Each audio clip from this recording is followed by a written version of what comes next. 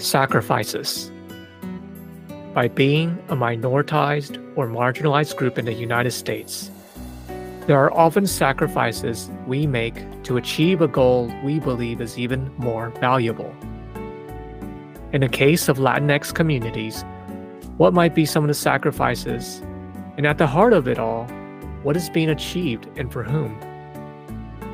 For Latina psychologists considering a career in academia, what are the strategies to consider that will enable them to achieve their goals?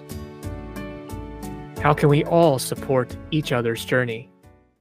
Welcome to People of Color in Psychology, the show that explores mental health topics specific to culture, diversity, and communities of color. I am your host, Jack Sun. As part of our Hispanic Heritage series, I am honored to have Dr. Fiorella Carlos Chavez as our guest today. Dr. Chavez is an assistant professor in community health at Edson College of Nursing and health innovation at the Arizona State University, an author of several research articles focusing on Latinx adolescent health and well-being, and former editor for the National Latinx Psychological Association newsletter. Dr. Chavez has been awarded the annual Postdoctoral Teaching Award, several dissertation awards, and recently awarded the 2023 National Latinx Psychological Association Distinguished Professional Early Career Award. Dr. Chavez is an expert in qualitative and mixed methodologies to understand the implications of culture, family, and work-life related stressors on Latino migrant youth well-being.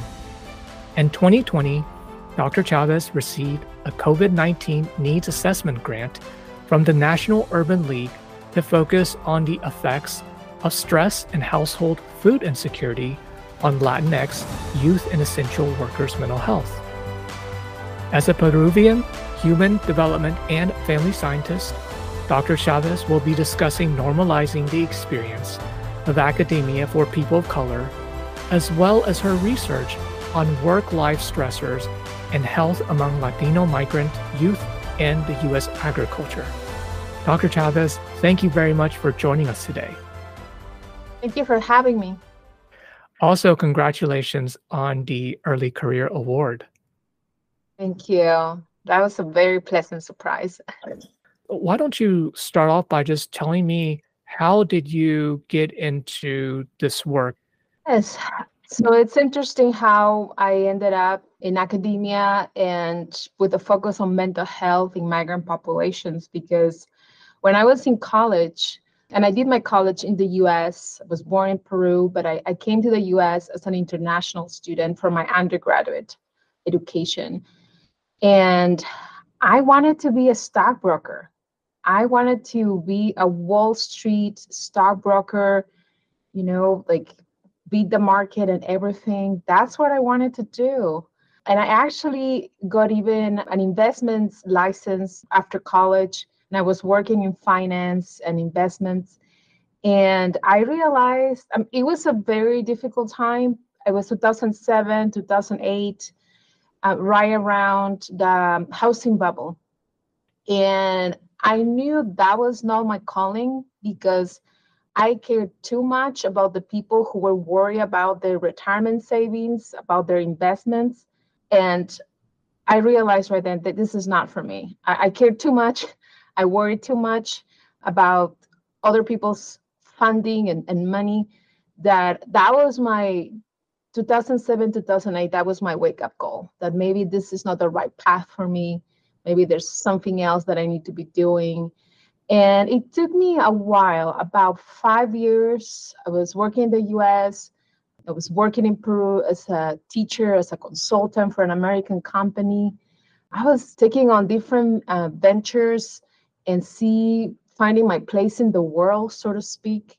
And I started teaching, and funny enough, when I shared the story to my friends from high school, they always knew, oh, yes, you were going to be a teacher, some type of educator. Like we all knew that.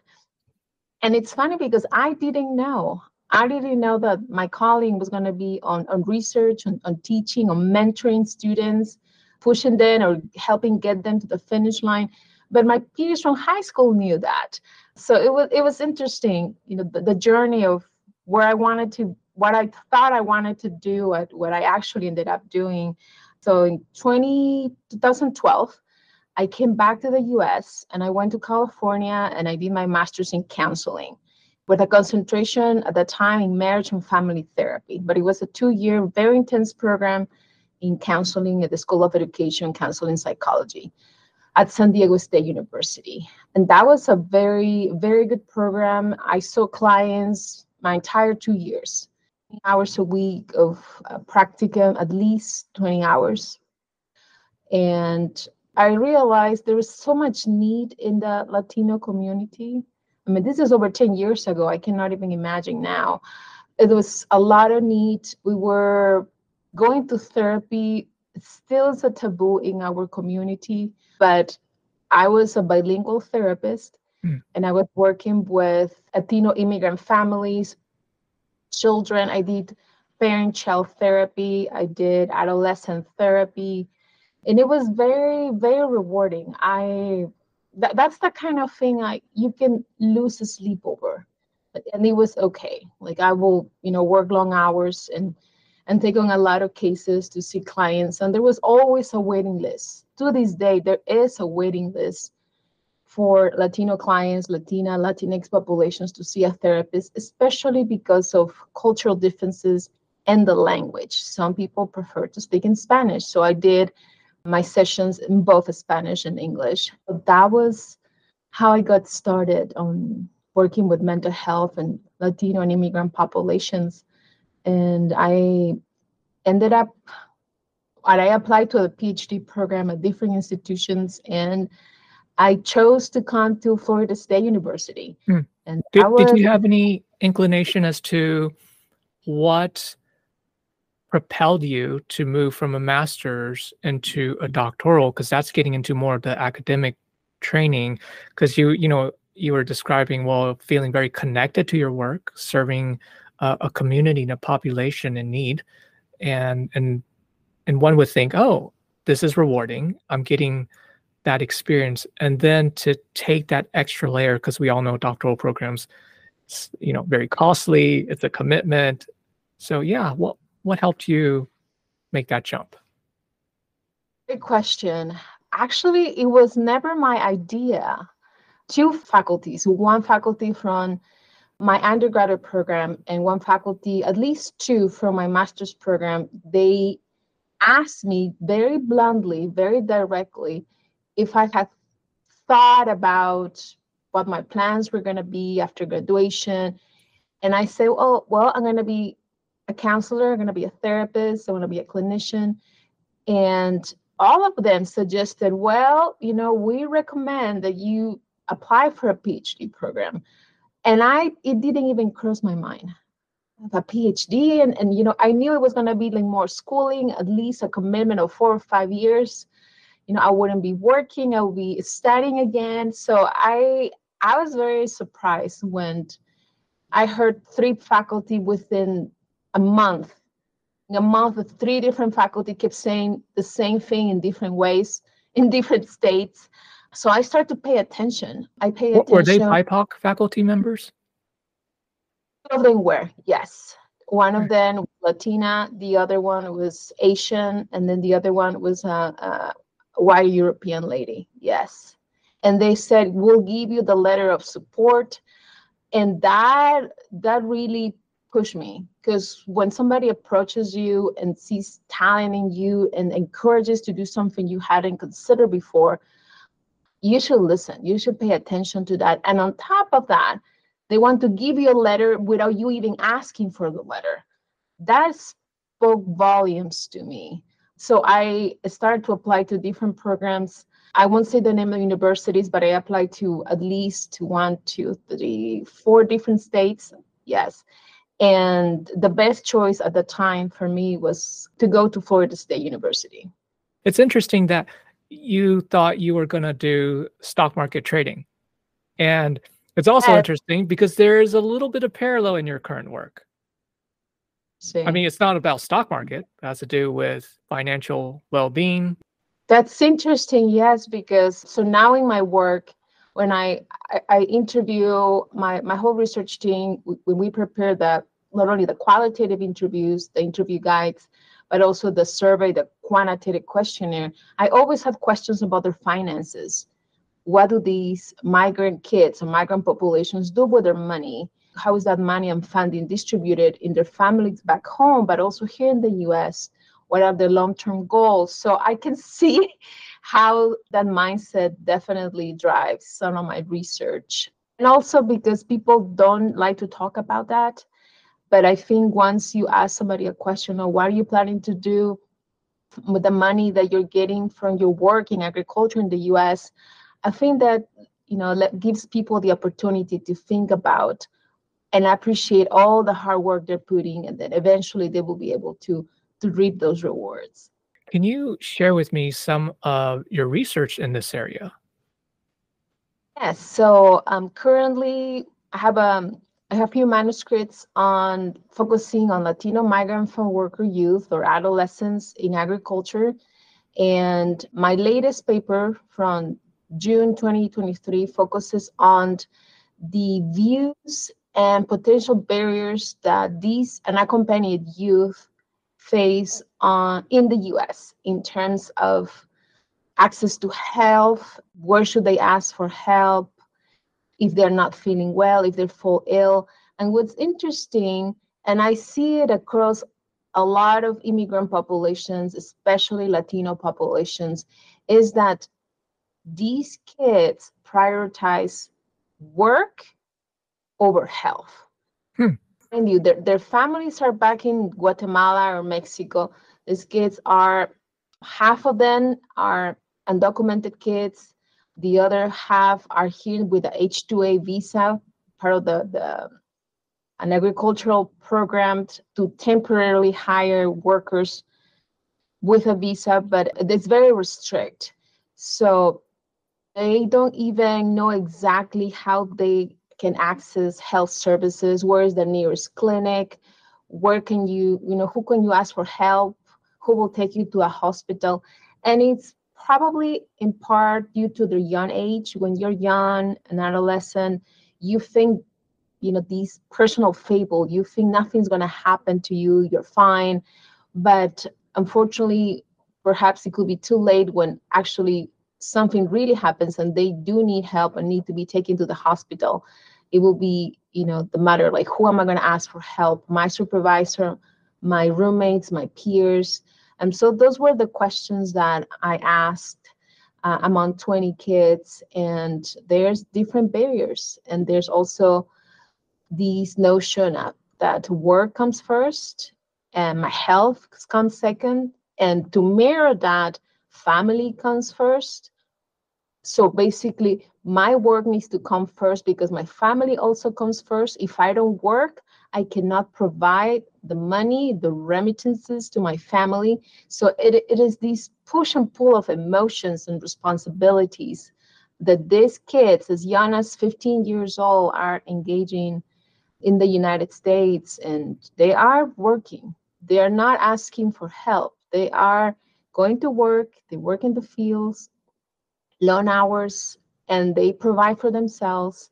It is really remarkable what these kids do. And they, I believe they don't fully understand the many lives they're touching by their income that they're sending back home. Yeah.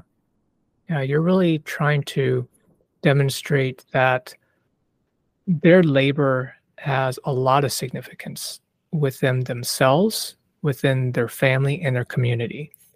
And something I thought was very powerful in our conversation prior to the recording is you mentioned this idea that, essentially they are this invisible population that is Right. often overlooked. And in fact, they have a huge contribution to a lot of the agriculture labor.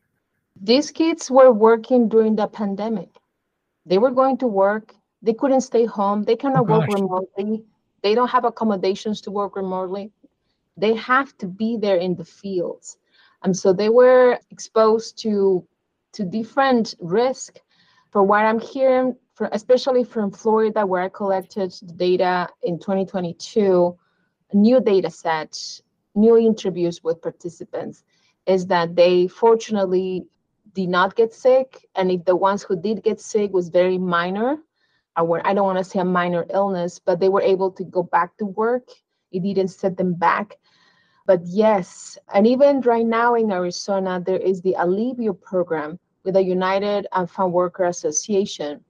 Workers, so Latino migrant workers, predominantly Latinos, but farm workers who were going to work during the pandemic, at the worst of the pandemic, now they can receive a check to alleviate, is what Alivio comes from, to improve, to help cover some of the expenses that they had during the worst time of the pandemic. Wow. Oh, that's during the pandemic where you were collecting this data and they were going through the experience. So the data in Florida, that was collected in 2022. And the new study that I have here in Arizona, that is 2023. But I know from my different collaborations, and because I volunteered with the United Farm Worker Association, that workers who were, out there in the arena, in the field from 2020 to 2022, 2023, they are now receiving a relief program because of the different expenses and risk that they confronted at the worst of the pandemic. Wow. Well, I'm glad that there is relief available and that is being disseminated. One of the things that you wanted to highlight too is trying to normalize the experience of academia for people of color. Can you just share with me your thoughts on that? Yes. Oh, I hope there are students, undergraduate and grad students listening to this right now. I know there are. Glad. Yes. If you listen to this, this is for you. I will say that for what I've seen and also my own experience as a woman of color, as a Latina woman, and especially an immigrant, is that you will be underestimated for your talents, underestimated for your knowledge. People will make assumptions of you. This is information your audience already knows, but especially the word being underestimated.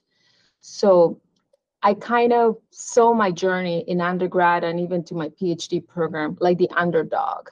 You don't know that he's coming or she's coming, but he or she's on the way. And deep down, the whole world and your friends, especially your community, we're all rooting for the underdog. So, and it's these constant, not only proving yourself, but more than proving yourself, your actions will speak louder than words. So that was my strategy, that my actions will speak louder than my words. So people who underestimated me or my talents or my knowledge or what I could do or not do, I just let them, do their thing when I was doing my own stuff. And then eventually, when I finished my PhD in 4 years, that was a big deal. I know a lot of people who finished their PhD in 5 years, 6 years, maybe longer, but I did it exactly like I promised the faculty that I will do it. I did primary data collection. I delivered what I promised, and that was very rewarding for me. And I secured a postdoctoral fellowship at the University of Missouri, and it was a very competitive fellowship. I believe only 4 or 6 people make it every year out of a pool of over 150, 160 applicants.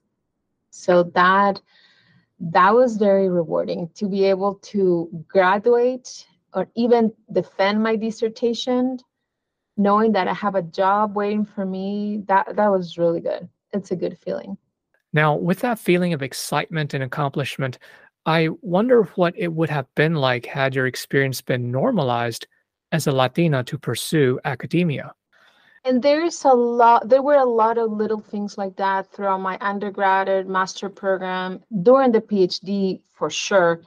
There's a lot of this wealth of information that students don't know. And on top of that, you don't have, if you have a mentor, you are lucky that can give you at least pointers. So like, you should apply for this grant, you should apply for this scholarship, hey, you qualify for these in-state tuition, etc., etc. So I think it does take very good faculty, especially committed faculty who are thinking about the well-being of students and students of color and see them succeed. And also it takes for you to do your homework. But in my case, I mean, I didn't know any better. I was very lucky to have at least a couple mentors who said, you know, you can get your entire education paid for if you go for a PhD to a big R1 institution with a lot of research funding. I know when I was doing my PhD and I would go to conferences, I met students of color who were paying for their PhD out of pocket. And that really hurt me. That hurt me that nobody was there for them to tell them or show them other ways that, listen, you don't have to get into so many thousands of dollars into debt to do a PhD, that there's another way, another path to finish a PhD. And I met them. And to this day, I still meet PhD students at different institutions across the country who are paying the PhD out of pocket. So my message is there is funding available. There are other options. You do not have to pay out of pocket for 4 or 5 years of a PhD program. And work with faculty who are engaged in big research grants. You can apply for different scholarships. So don't believe everything people throw at you the first time. Do your diligent research, your funding, and above all, what I tell my students, are you just gonna give away $50,000 per year? Is that if you have that extra cash, good for you. Then forget about my advice. But if you don't, think about how much money and income you can save by choosing carefully and being very strategic where you are going to pursue your PhD program or your master's program for that matter. Now, the APA recently put out a press release on September 21st about psychology faculty of color confronted by obstacles to retention. Based on your experience, what were some challenges you faced and overcame that you would be willing to share? And I will start with, doing the PhD, the sequence that I had, the PhD, the postdoctoral fellowship, and then the tenure track position at an R1 institution like Arizona State University. You have to enter those doors with your eyes wide open. I will say sometimes, and I saw it with my peers, with some of my classmates, and then some of my colleagues as a postdoctoral fellow, who were also postdoctoral fellows themselves. Like sometimes you underestimate how much time you need to invest. It's not just doing things for the sake of doing it. Hopefully you have a research that you really care about and that you're willing to lose sleep over it. That was a big one for me. I care so much about the work that I did that I was ready and willing to make sacrifices. And I know people don't talk about, they talk about the long hours of work. You have to work 20 hours to do research, to get your stipend, to get your tuition waiver, et cetera, health insurance, and that you need to, publish and finish your dissertation and graduate. But we don't talk about the personal and family sacrifices you need to make as a woman or as a man of color in order to get there. So I ask your audience and all the students and postdoctoral fellows to really open their eyes about measuring and the pros and the cons. Like, I know there is all these work that needs to be done in order to get a PhD or get my postdoctoral fellowship, but also the sacrifices that you need to make along the way. And that could be a lot. There's a lot of family time that I cannot bring it back. The family time that I lost is lost. About moving to specific geographic locations as well, and the people that sometimes you have to let go because of those decisions. So that I will say it was one of the making sacrifices to get to where you want to be.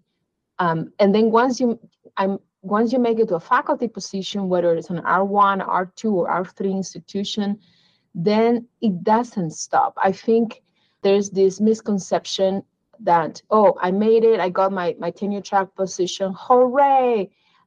I would say that's when the real work begins. Oh That, boy. yes, you know that the dissertation, it's this big milestone, and congratulations to all those PhD, PsyD students who are doing it. But that's just maybe 5%, 1% of all the other 99% that you have to do. If you want to be a faculty, most likely nowadays you may need a postdoctoral fellowship. Some people go for the track, some people don't. It really depends on how you're feeling. Do you feel you need more training? Then go for a postdoctoral fellowship. Do you feel ready? Then apply directly to your tenure track position or your teaching position, if that's what you want to do. But yeah, I moved from Missouri in July of 2021 for my postdoc for my tenure track position here at Arizona State. And my strategy was to hit the ground running. That was my strategy. That you need to keep in mind what is the goal. And I know it's a lot of pressure for us because there's very few ethnic minority faculty. I think the last statistics that I saw, and I need to double check, I think it's only less than 2% of all Latino faculties make it to full professor. And that just blew my mind. That you need to remind yourself that you are now part of a very small club of people that are going to get tenure and will continue in the trajectory to make it to full professor. And the way that I saw it, it may vary from person to person, is my community will benefit the most if I get tenure. I can do more if I get tenure than if I don't get tenure. And I know the people listening right now, the postdoctoral fellows, the early careers who are beginning their tenure tracks, because I just had my third year review. So I am in the middle of the whole process. You're going to get bombarded with a lot of requests. Can you do this? Can you join this team? Can you mentor this student? Can you blah, blah, blah, blah? So you can accept those projects that are going to enrich your research, but also be very mindful of how much can you put on your plate, how much can you think that it's not gonna distract you from getting tenure. At the end of the day is getting tenure. So that there's gonna be a lot of distractions, a lot of requests for service. And I know this from experience, students of color, undergrad students, master's, PhD students, even postdoctoral fellows, once you're a faculty, they're gonna come to you because they need somebody to talk to. And sometimes it's not just about the research, it's not just about the schooling, it's not just about the work. They're dealing with personal stuff and they don't have anybody to talk to. Oh Yes, gosh. you can recommend them, how about therapy, but you have to do it in a gentle, kind way. So the people that have come to me, it's not only about work, it's not only about research, especially the students. It's also about I'm dealing with this personal stuff and I'm trapped. So there is a lot of coaching and mentoring, but also being compassionate with some students, and they need a role model. And I'm sorry to say, and I think it puts a lot of burden on faculty of color, especially women. I will say Latina women, African American women. It's a lot of pressure on us to support those students, to help them go to the finish line. And it feels that, we are the only ones, and sometimes that actually may be the case, but you are there for a reason. I don't believe in coincidences, like, oh, it was just, just that's just the way it is. No, I think you got into university for a specific reason, and we will never know the way we touch students' lives or people's lives, but what we do, or as a student told me a few months ago, just by being there. You have no idea how much you have impacted that person. Just by being there, just by walking down the hallway, just by going to the classroom, you have no idea how much that means to students. Thank you so much for sharing your experience and helping people examine the heart of why they want to do this work. Do you have any final thoughts? I will say to celebrate every milestone, every small success, big or small or medium, celebrated the whole way. Something that I did, and I remember this faculty from Florida State University, Dr. Krantz. I will never forget this. He already retired. I think he was close to 80 when he retired.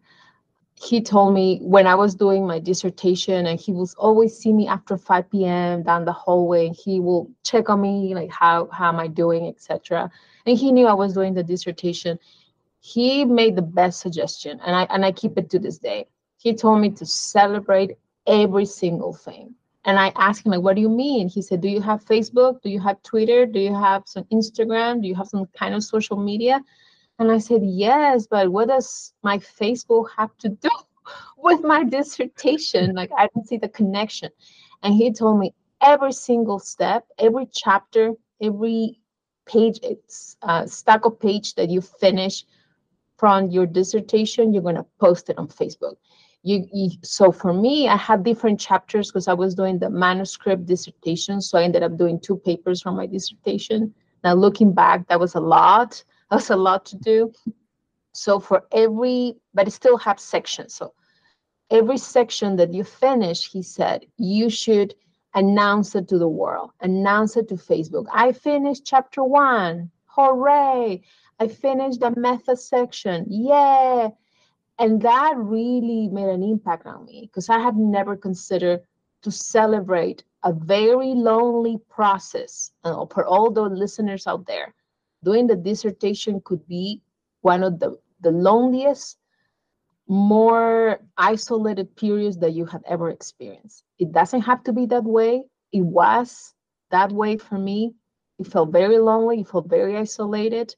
So when Dr. Kranz normalized the situation that you should celebrate every step, that changed my whole perspective. It changed even my outlook. I started like laughing more and smiling more. So every section that I finished, I will post it that I finished section 1, I finished the introduction, I finished the method, I finished the result. And I had to do that for the 2 papers in the dissertation. So it was amazing the amount of support that I received on Facebook. People were, putting pictures and sending messages and like showing their support, like, you got this, 10 more pages, 5 more pages. So I started doing that, and you'll be surprised how people reacted. And actually that inspired other people to celebrate their small milestones. So I got a few messages thanking me for posting that because they were stuck with their dissertation, and seeing me celebrating every little thing really helped them do the same thing for them. And I did that even with publications. So once my dissertation got published, I posted it. Once the 2 papers from my dissertation got published, I posted those, at least the first page, to Facebook. So, and people were very supportive. They wanted to read my work, sign my work. So my advice to all your listeners is to celebrate every single step of the way. I couldn't agree more with that. With the long process, we want to celebrate the wins, and it really engages people and helps us be in the moment because oftentimes when we're so high achieving, future oriented, it's like, oh, what's the next thing? How do I be more in the present moment and acknowledge the work that we have done ourselves? Well, Dr. Chavez, thank you very much for your time and your message. Anything else? Yes, if I could ask your audience to please follow me on Twitter, or I guess now it's called X, at Carlos Chavez, PhD. You can also follow me on my different social medias. I have a Facebook page. I'm happy to receive emails from your audience or students. who may be going through a difficult time or actually may want to connect with me and my work, or just simply say hello. My email address is Fiorella, FIORELLA, Carlos, CARLOS, Chavez, CHAVEZ, at ASU.edu. Well, Dr. Chavez, thank you so much for your time. It's been a pleasure. I hope you liked this episode. Please subscribe and share. We love to hear from you, so send me a message on LinkedIn or email. The People of Color in Psychology is brought to you by the Multicultural Counseling Institute, and I'm your host, Jack Sun.